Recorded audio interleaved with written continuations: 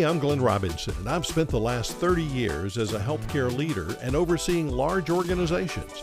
And before that, I was in the news business. And I'm Jacob Robinson, his son. I've spent the last 5 years building a business and learning lessons of leadership along the way. And this is our podcast, Chasing What Matters. On this podcast, we're going to interview leaders from all walks of life and hear their stories of successes and failures, and what has made them become who they are today, and how their faith and families played a role in their lives and leadership styles. During these interviews, we will be discussing things from business to politics, healthcare to nonprofit, and anything in between to find out how these leaders are chasing what matters in their work and personal life. So welcome to another episode of Chasing What Matters. Hey everyone, thank you for joining us for another episode of Chasing What Matters. I'm your co-host, Glenn Robinson. And I'm your other co-host, Jacob Robinson. Dad, I am so excited about today. This is a guy that mentors me, encourages me, is a friend of mine. And then like we were talking about before the show, he's also a boss of mine. He's one of these crazy individuals that believed in one of these ideas that we had. And so I'm thankful for him across the board. As we get to talk today, you'll realize why he's such a good source of wisdom. Today on the show, we've got Ryan Kruger. He is the founder and CEO of Freedom Day Solutions, which is a management and investment firm here in Houston, Texas. Ryan, welcome to the show, man. This is my pleasure. I feel the same way about you guys. Y'all have an uncommonly good podcast, an incredible group of speakers, listeners, and followers in y'all's world that I'm lucky to have listened to and now be a part of. It's my honor. It's all the hard editing work that I do behind the scenes. And so if those of you that can't see our faces right now, that is complete sarcasm. My dad does everything to make if this show sounds good. It's because he does all the work. But thank you for listening. Well, as we often tell so many people, the podcast is not about us. It's about our amazing guest. And Ryan, we're so honored to have you here.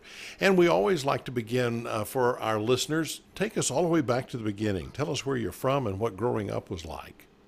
Well, I have to correct you already. I hate to argue with the host, but it's a lot about y'all too. Father and son, pretty cool. I just got back from visiting my son who's a freshman in college. And the fact that y'all get together and intentionally share y'all's story is incredible too. So I'm lucky to be here. I'm a dad of 5 kids, and I feel like the luckiest guy in the world just about every single day. Happened to be a business owner and started that, but the purpose of getting to share this and spread good news and good luck and affect other lives is what really gets me excited. So I grew up in Houston. Jacob and I, we're having breakfast and getting in deep onto all sorts of things. Nobody would have, we're hugging and I even broke a tear and people wouldn't have realized that's a Longhorn and an Aggie chopping it up, loving on each other. And so I didn't ever get too far from home. Went to school in Austin and then started right away with, I was one of those weird kids who always knew what I liked and nerded out with numbers. And I've tried to impress this upon now I've got 2 young adult kids, and hopefully the little ones at the dinner table listen too. When I look back and rewind the tape, I know I got lucky in finding something that I love, but I think a lot of these kids here, follow your passion, find something you love. And it's probably something that Jacob, you and I had in common from the beginning is I actually think that advice is a little misleading, if not intimidating. I think you might want to find something that you like, that you're willing to struggle for. That's what these kids really like. What are you willing to struggle with? That's how much you like it, because the likes and the loves and the easy stuff tend to go down some crowded paths, and I didn't mind starting on an uncrowded path. I started in the mailroom on Wall Street, and that background and how hard it was. I love that part of my origin story. I didn't have any breaks, so I started and I never left. I went from, we won't interview you because you're too young for this industry, to politely writing what I still refer to as a Hail Mary letter of, can I just come visit? instead, if you're not going to interview me, another good piece of advice for young adults: apply for jobs that don't even exist. You want to go uncrowded paths. And I was willing to start in the minimum and start in the mailroom. And I just learned and soaked and learned. And, now kids want to talk about PTO and flexible schedule. For me, flexible schedule is you want to come in on Saturday or Sunday also. And I look back and with nothing but unbelievable fondness and gratitude for that grind. And so I stayed at that, what became largest global bank and brokerage firm in the world at the time, to finally escaping to start our own firm with the playbook that I learned so well, which was, sneak peek, it's really just eliminating a lot of those pages of unnecessary complication that Wall Street confuses and overcharges people with, and started our little firm here in Houston in 2006. And 27 years later, I feel like I'm just getting started. I'm on fire for it every day and helping people and serving people. Okay, so I want to go back. Yes, you did go to the second best school in the state, and it it does afford you a good education. I'll give you that. But what I love about that story is I mean, I really want people to listen. Walk us through. So you graduate UT. You say, I've got this job that I want up in New York, right? And they're saying, hey, listen, no way, no how. Walk us through literally what that was like. I love those stories. Well, don't worry. Austin and UT is turning a lot of us into Aggie parents and Aggie fans, and I love them both. Well, it's pretty easy because I have vivid memories of that. I sunk the majority of my savings into a Sears suit, and I just look good in that gray, thick. Oh my gosh! And I was ready, man. I was gonna go submit this to try to get the interview, to apply for the job, and it was just, it didn't even hurt or sting that bad. It wasn't that tragic in hindsight because it was just a real quick no. So, and I mean, the funny barroom trivia that people enjoy about me to this day, because I like to stay humble at all times, and we actually knocked down a little bar here on Westview, so it's barroom trivia every day around here to build our little building.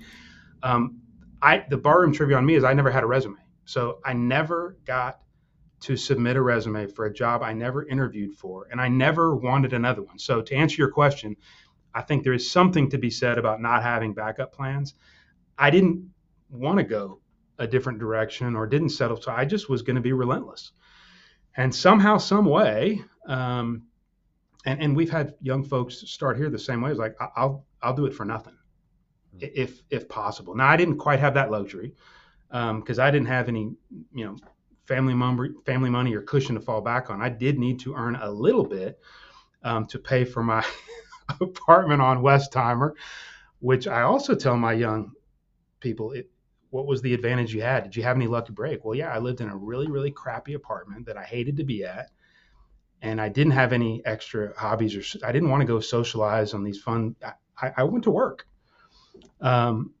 And I went recently to take my 21-year-old daughter for her birthday. I said, you can go anywhere. Let's go see any show you want to, anywhere in the country, now to get paid for some of those lucky breaks. And she said, let's go see Seinfeld, Dad.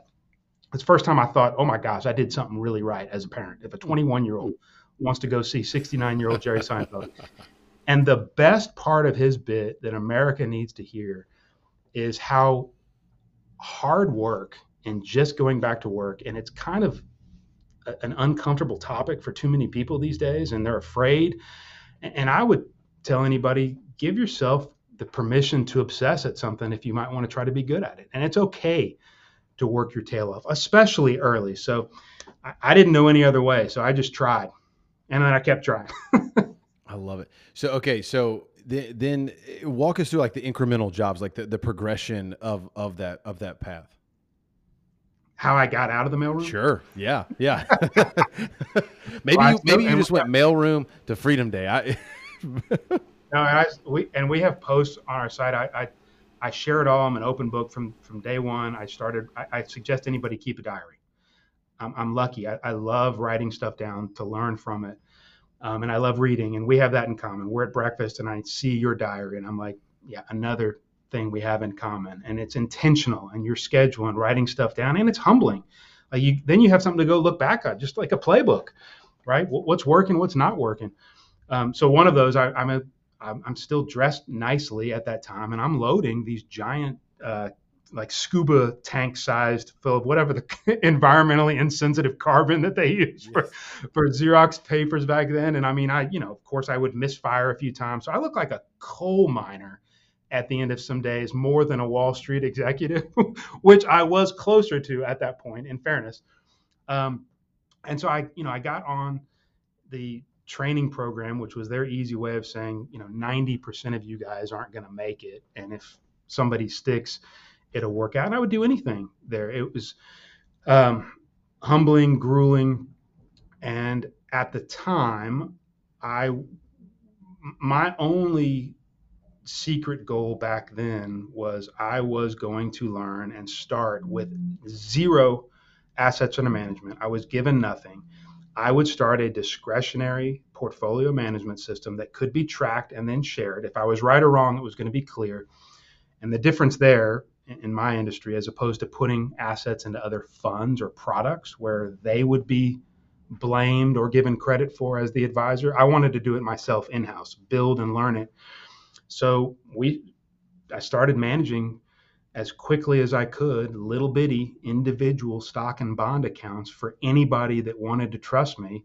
And my only oath, which is the exact same to this day, 27 years later, I'm going to show you where 100% of my money was.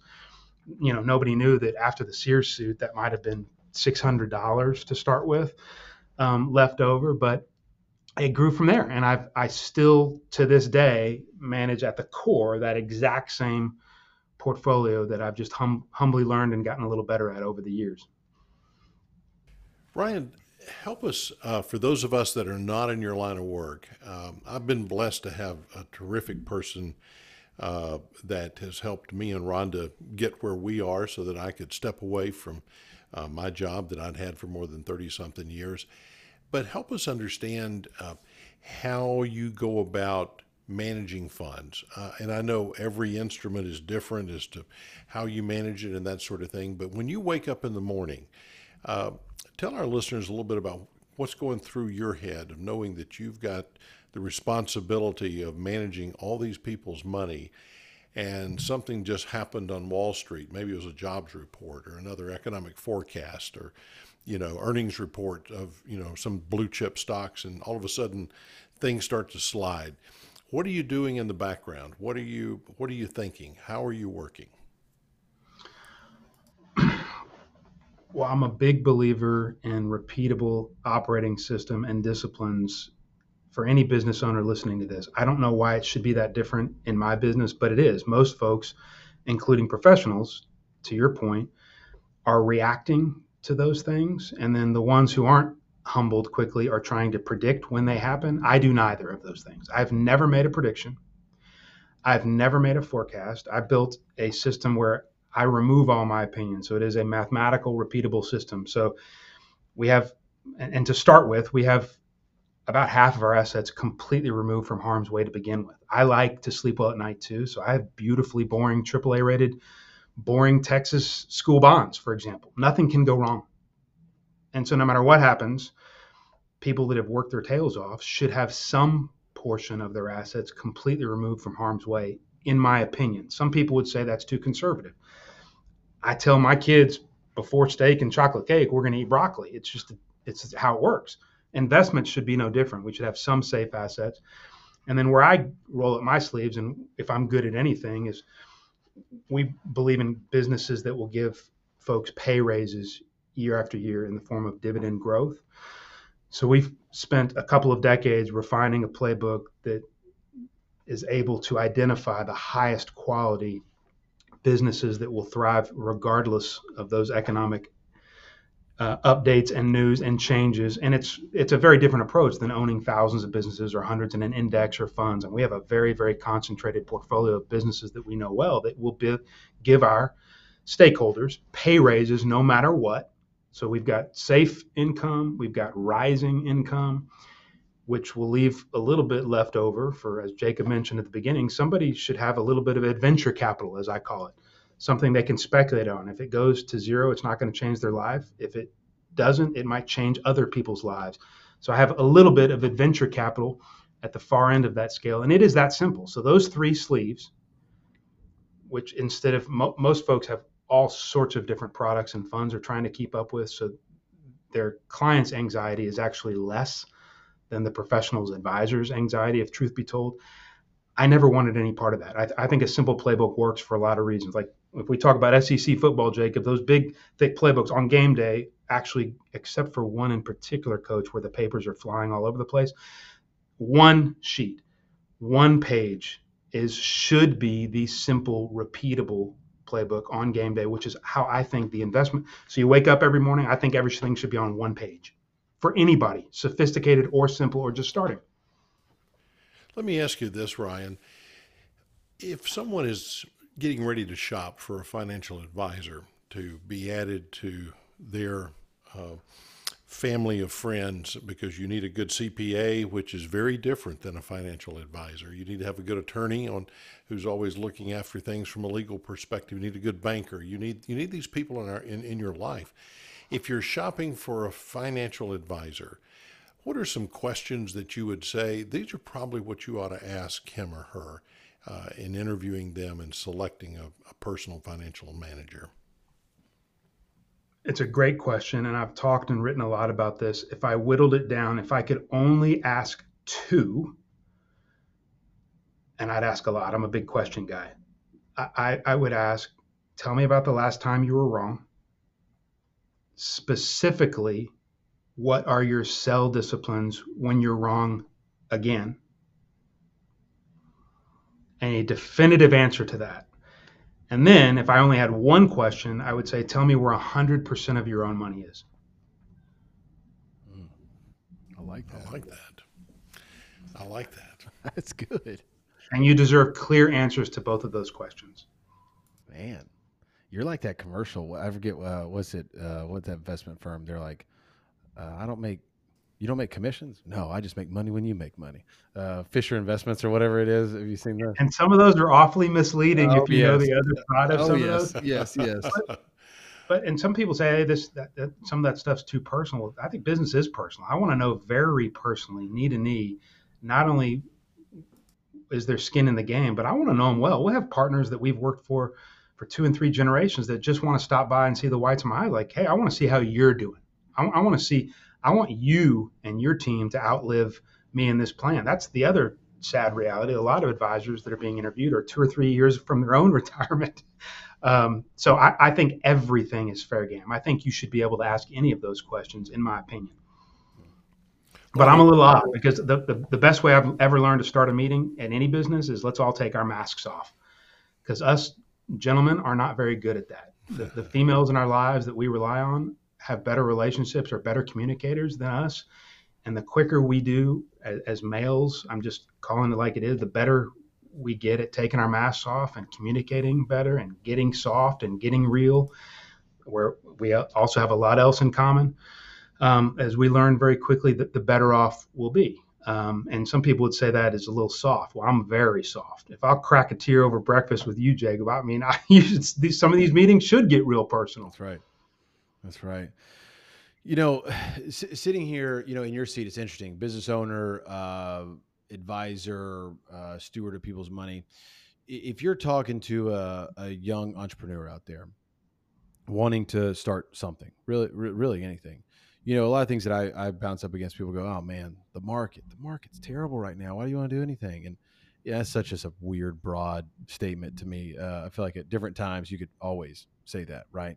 And then man, it's going to be really, really tough. Do you really even want to work that hard? I mean, all those things you hear, right?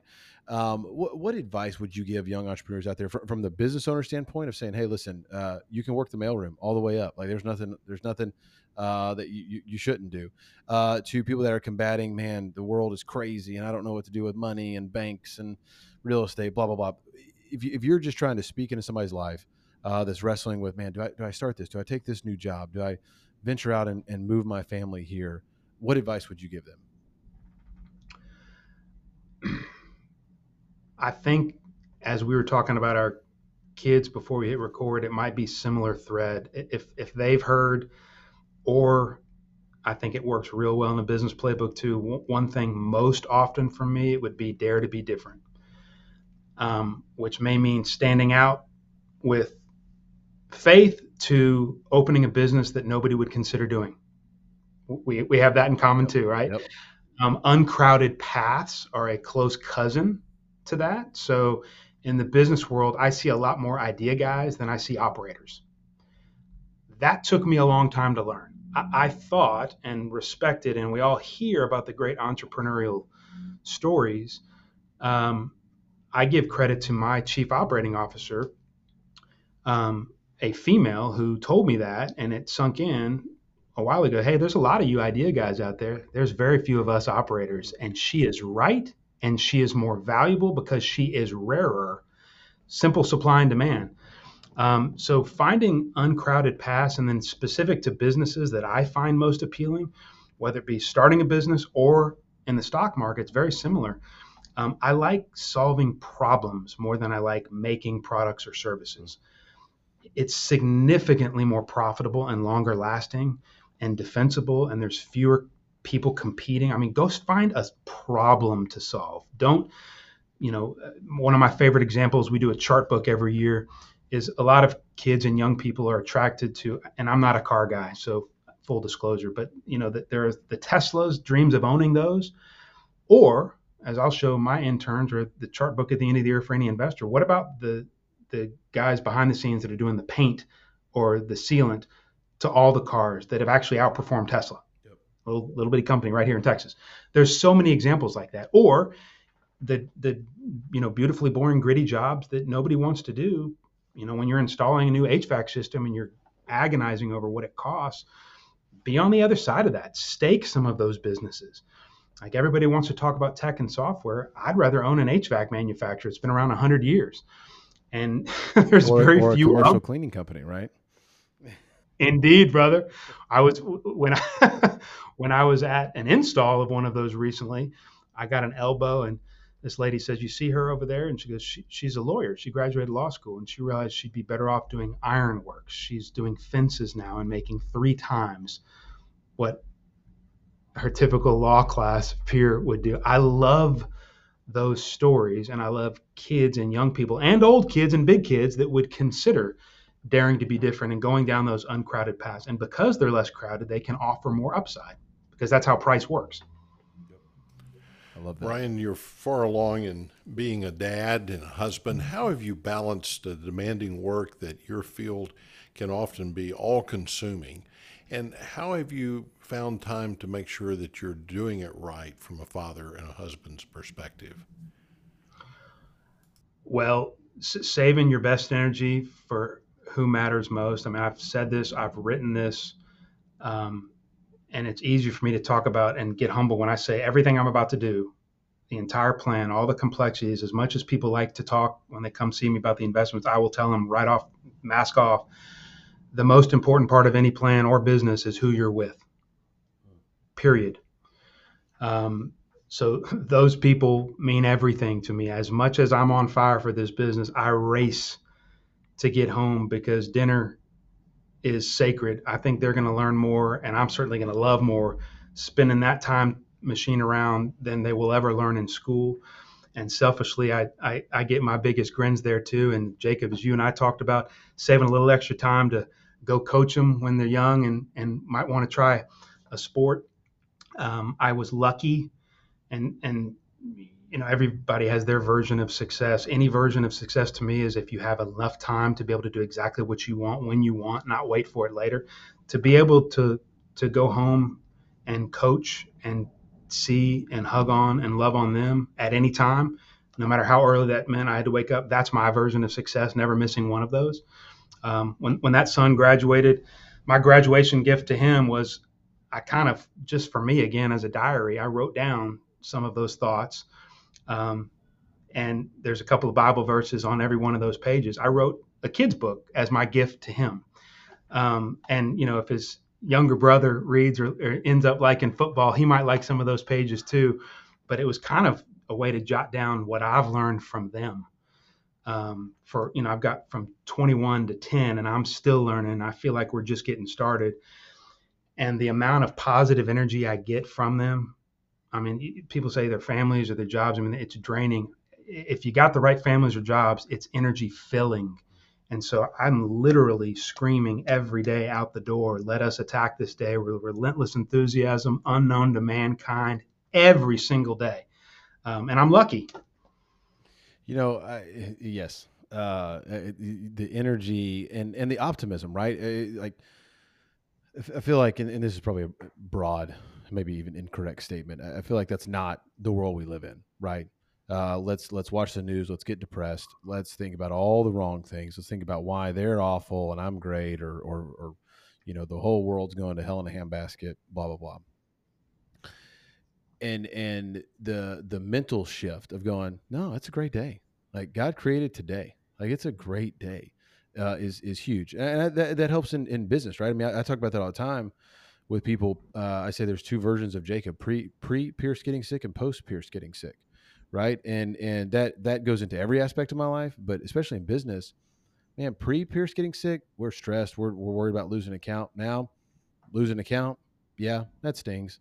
There's another account to go find. It's a good day, right? Like we all still have our jobs. The company's still around. Like it is a good day because you realize there's bigger things in life, right? And rather than getting fixated on those things, so I was at lunch today and I heard an interesting stat. And as all stats go, I have, again, no way to back this up. It's what he said. So we're going to take his word for it. He said, by the time your kids graduate high school and wherever they go from there, college, life, whatever it may be, you have spent 90% of your time with your kids. The rest of your life will be that last 10%. And that's crazy. I mean, you think about it, you go, well, yeah, that makes sense. You're living together until they're 18, 19, 20, whatever it is. But 90% of your time is during that time frame. Now, there are probably some interesting statistics with people moving back home and that kind of stuff these days. But we'll leave it at that for the sake of the question. The struggle that I feel, I know my dad felt it. I know you felt it. I've got 3 young kids, 8 to 4 weeks. And the struggle I feel of going to build a business, going to build something for our family, going to conquer the day, right, requires that last week I needed to be out of town, and tomorrow I got to be out of town, and then next week I need to be out of town. And I can minimize what those look like. I don't need to be gone for a week, right? I can be gone for one night or whatever it may be. How would you encourage, and that's not just like that I'm not sure that's just because you got a young kid thing. You experienced that probably when you had a 21-year-old, right? And how do you, what advice would you give to people out there, all ages?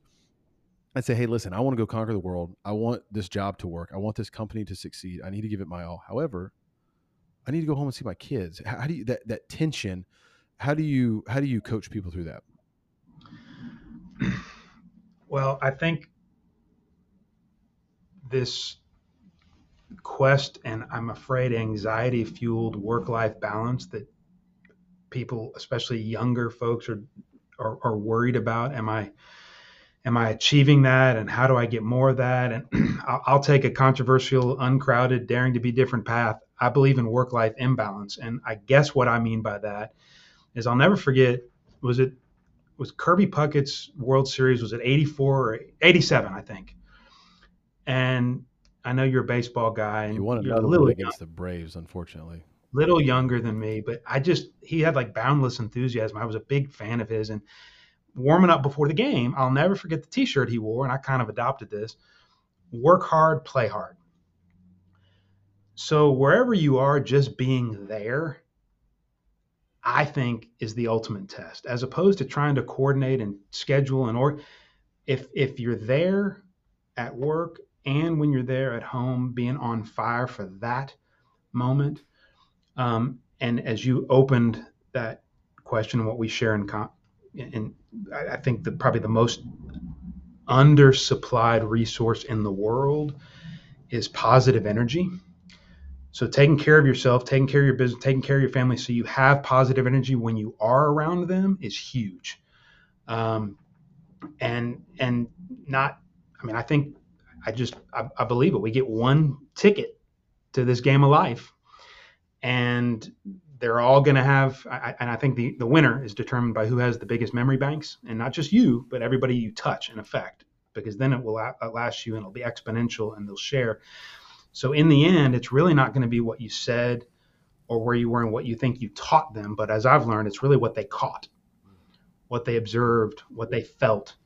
And so just bringing your A game when you blow through that door or in the morning, no matter what time it is, and making that count. I'm not perfect. I'm still learning. I want to get better. I ask them what can we do better. But I think especially now, kids seeing parents that are working hard also and not too available or there all the time, that isn't always a bad thing.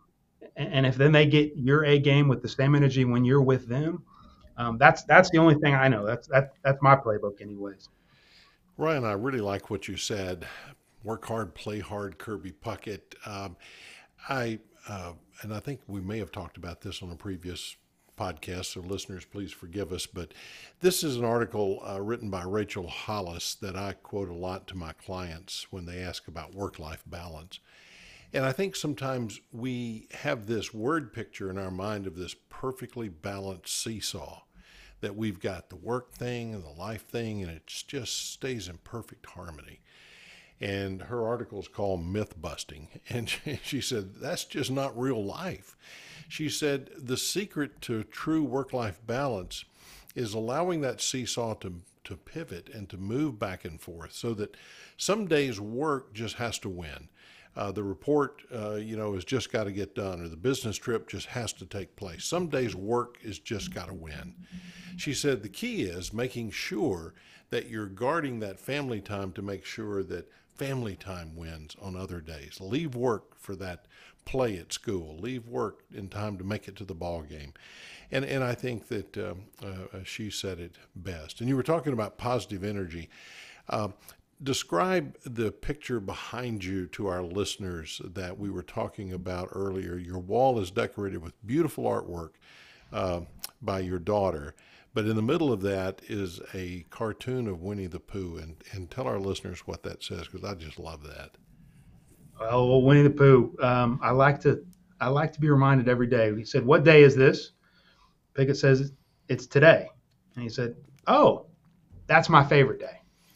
And I really, and I'm lucky because my job affords me, I love not knowing what's about to happen. And I love walking in and thinking that way. And I love running home and wondering what I'm going to learn too. Today is my favorite day. I love that. All right. Before we get to the rapid fire questions, tell our listeners about your podcast and where people can listen to the show. Well, I don't know anything about how to do that. I barely will be able to. I have a much younger, tech savvy team that helps. You're like me, but reverse, right? Like you have no idea how to do it, but my tech team is slightly older.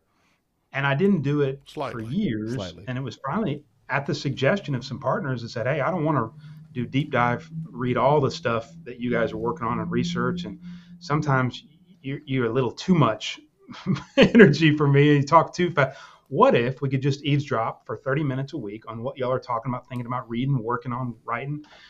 So it's Mailbox Money Show with Jackson Wood and Ryan Kruger.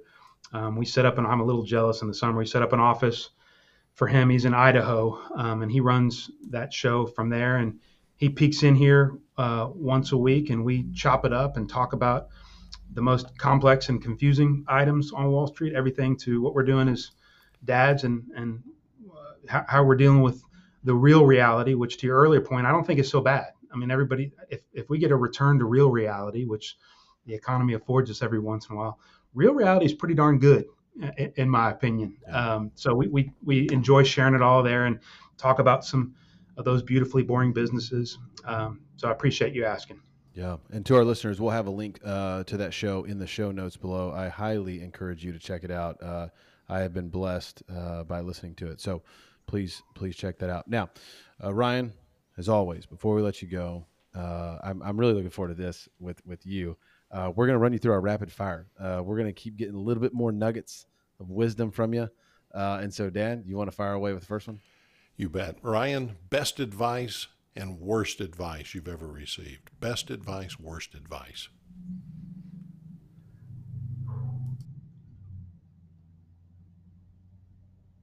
Best advice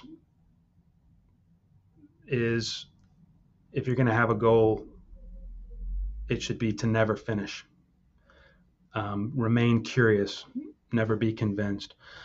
Worst advice. Oh my gosh. Any efficient, quick shortcut, including some wonderful technology, I'm sure I would much prefer the long cuts and playing the long game. So I'm against any shortcuts or quick fixes. I like that. Who are the most influential people in your life? Well, we talked about the 6 of them I'm lucky to share a home with.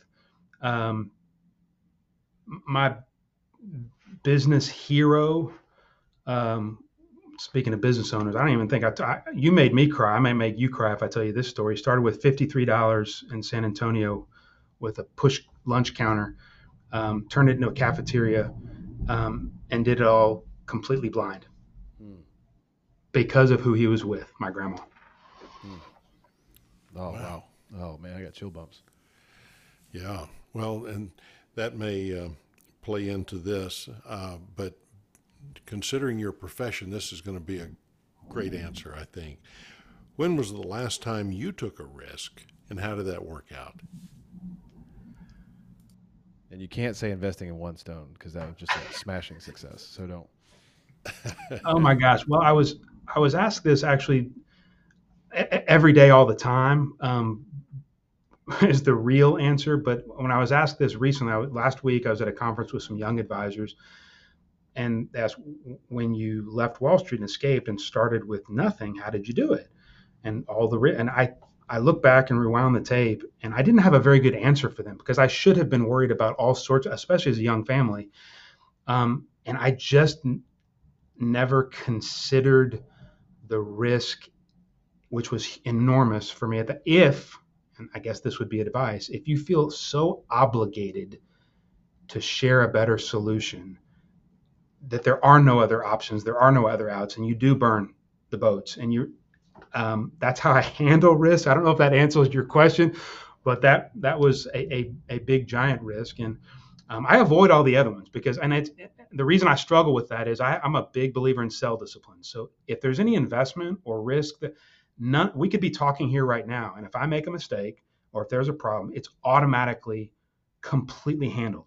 I don't include my decision making. I'm a big believer in sell disciplines or stop loss orders, not just with stocks, but in life too. Interesting. I like that. Give me an example of that. Well, the stock market's easy. Like, I will not lose more than fill in the blank. You make your decision to sell before you buy. Got it. Okay. And in real life, instead of saying I need a new pair of blue jeans, I stop eating dessert. I like that. There you go. That's hard. It's one of those where you go, whoa, that was mind-blowing and not that mind-blowing all at the same time. And I'll give you another simple hack. Like, again, like, we're obligated for this, all this anxiety we give ourselves and balance. Like, when you start a bad book and we got to finish, no, stop, throw it away. Start a new one. My goal is to read as many books incomplete as possible because the good ones I'm going to dive into. I like that. All right. Well, that makes me feel much better about my book collection I've got in the bedroom that are, the vast majority is not completed. I'll tell Melissa, I just keep buying books and blame you. Tell us about something or describe something that you learned from your parents, grandparents, anybody in that world.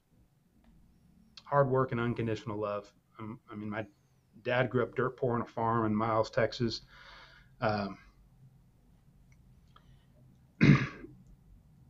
He said, if you believe in somebody, they'll show you why.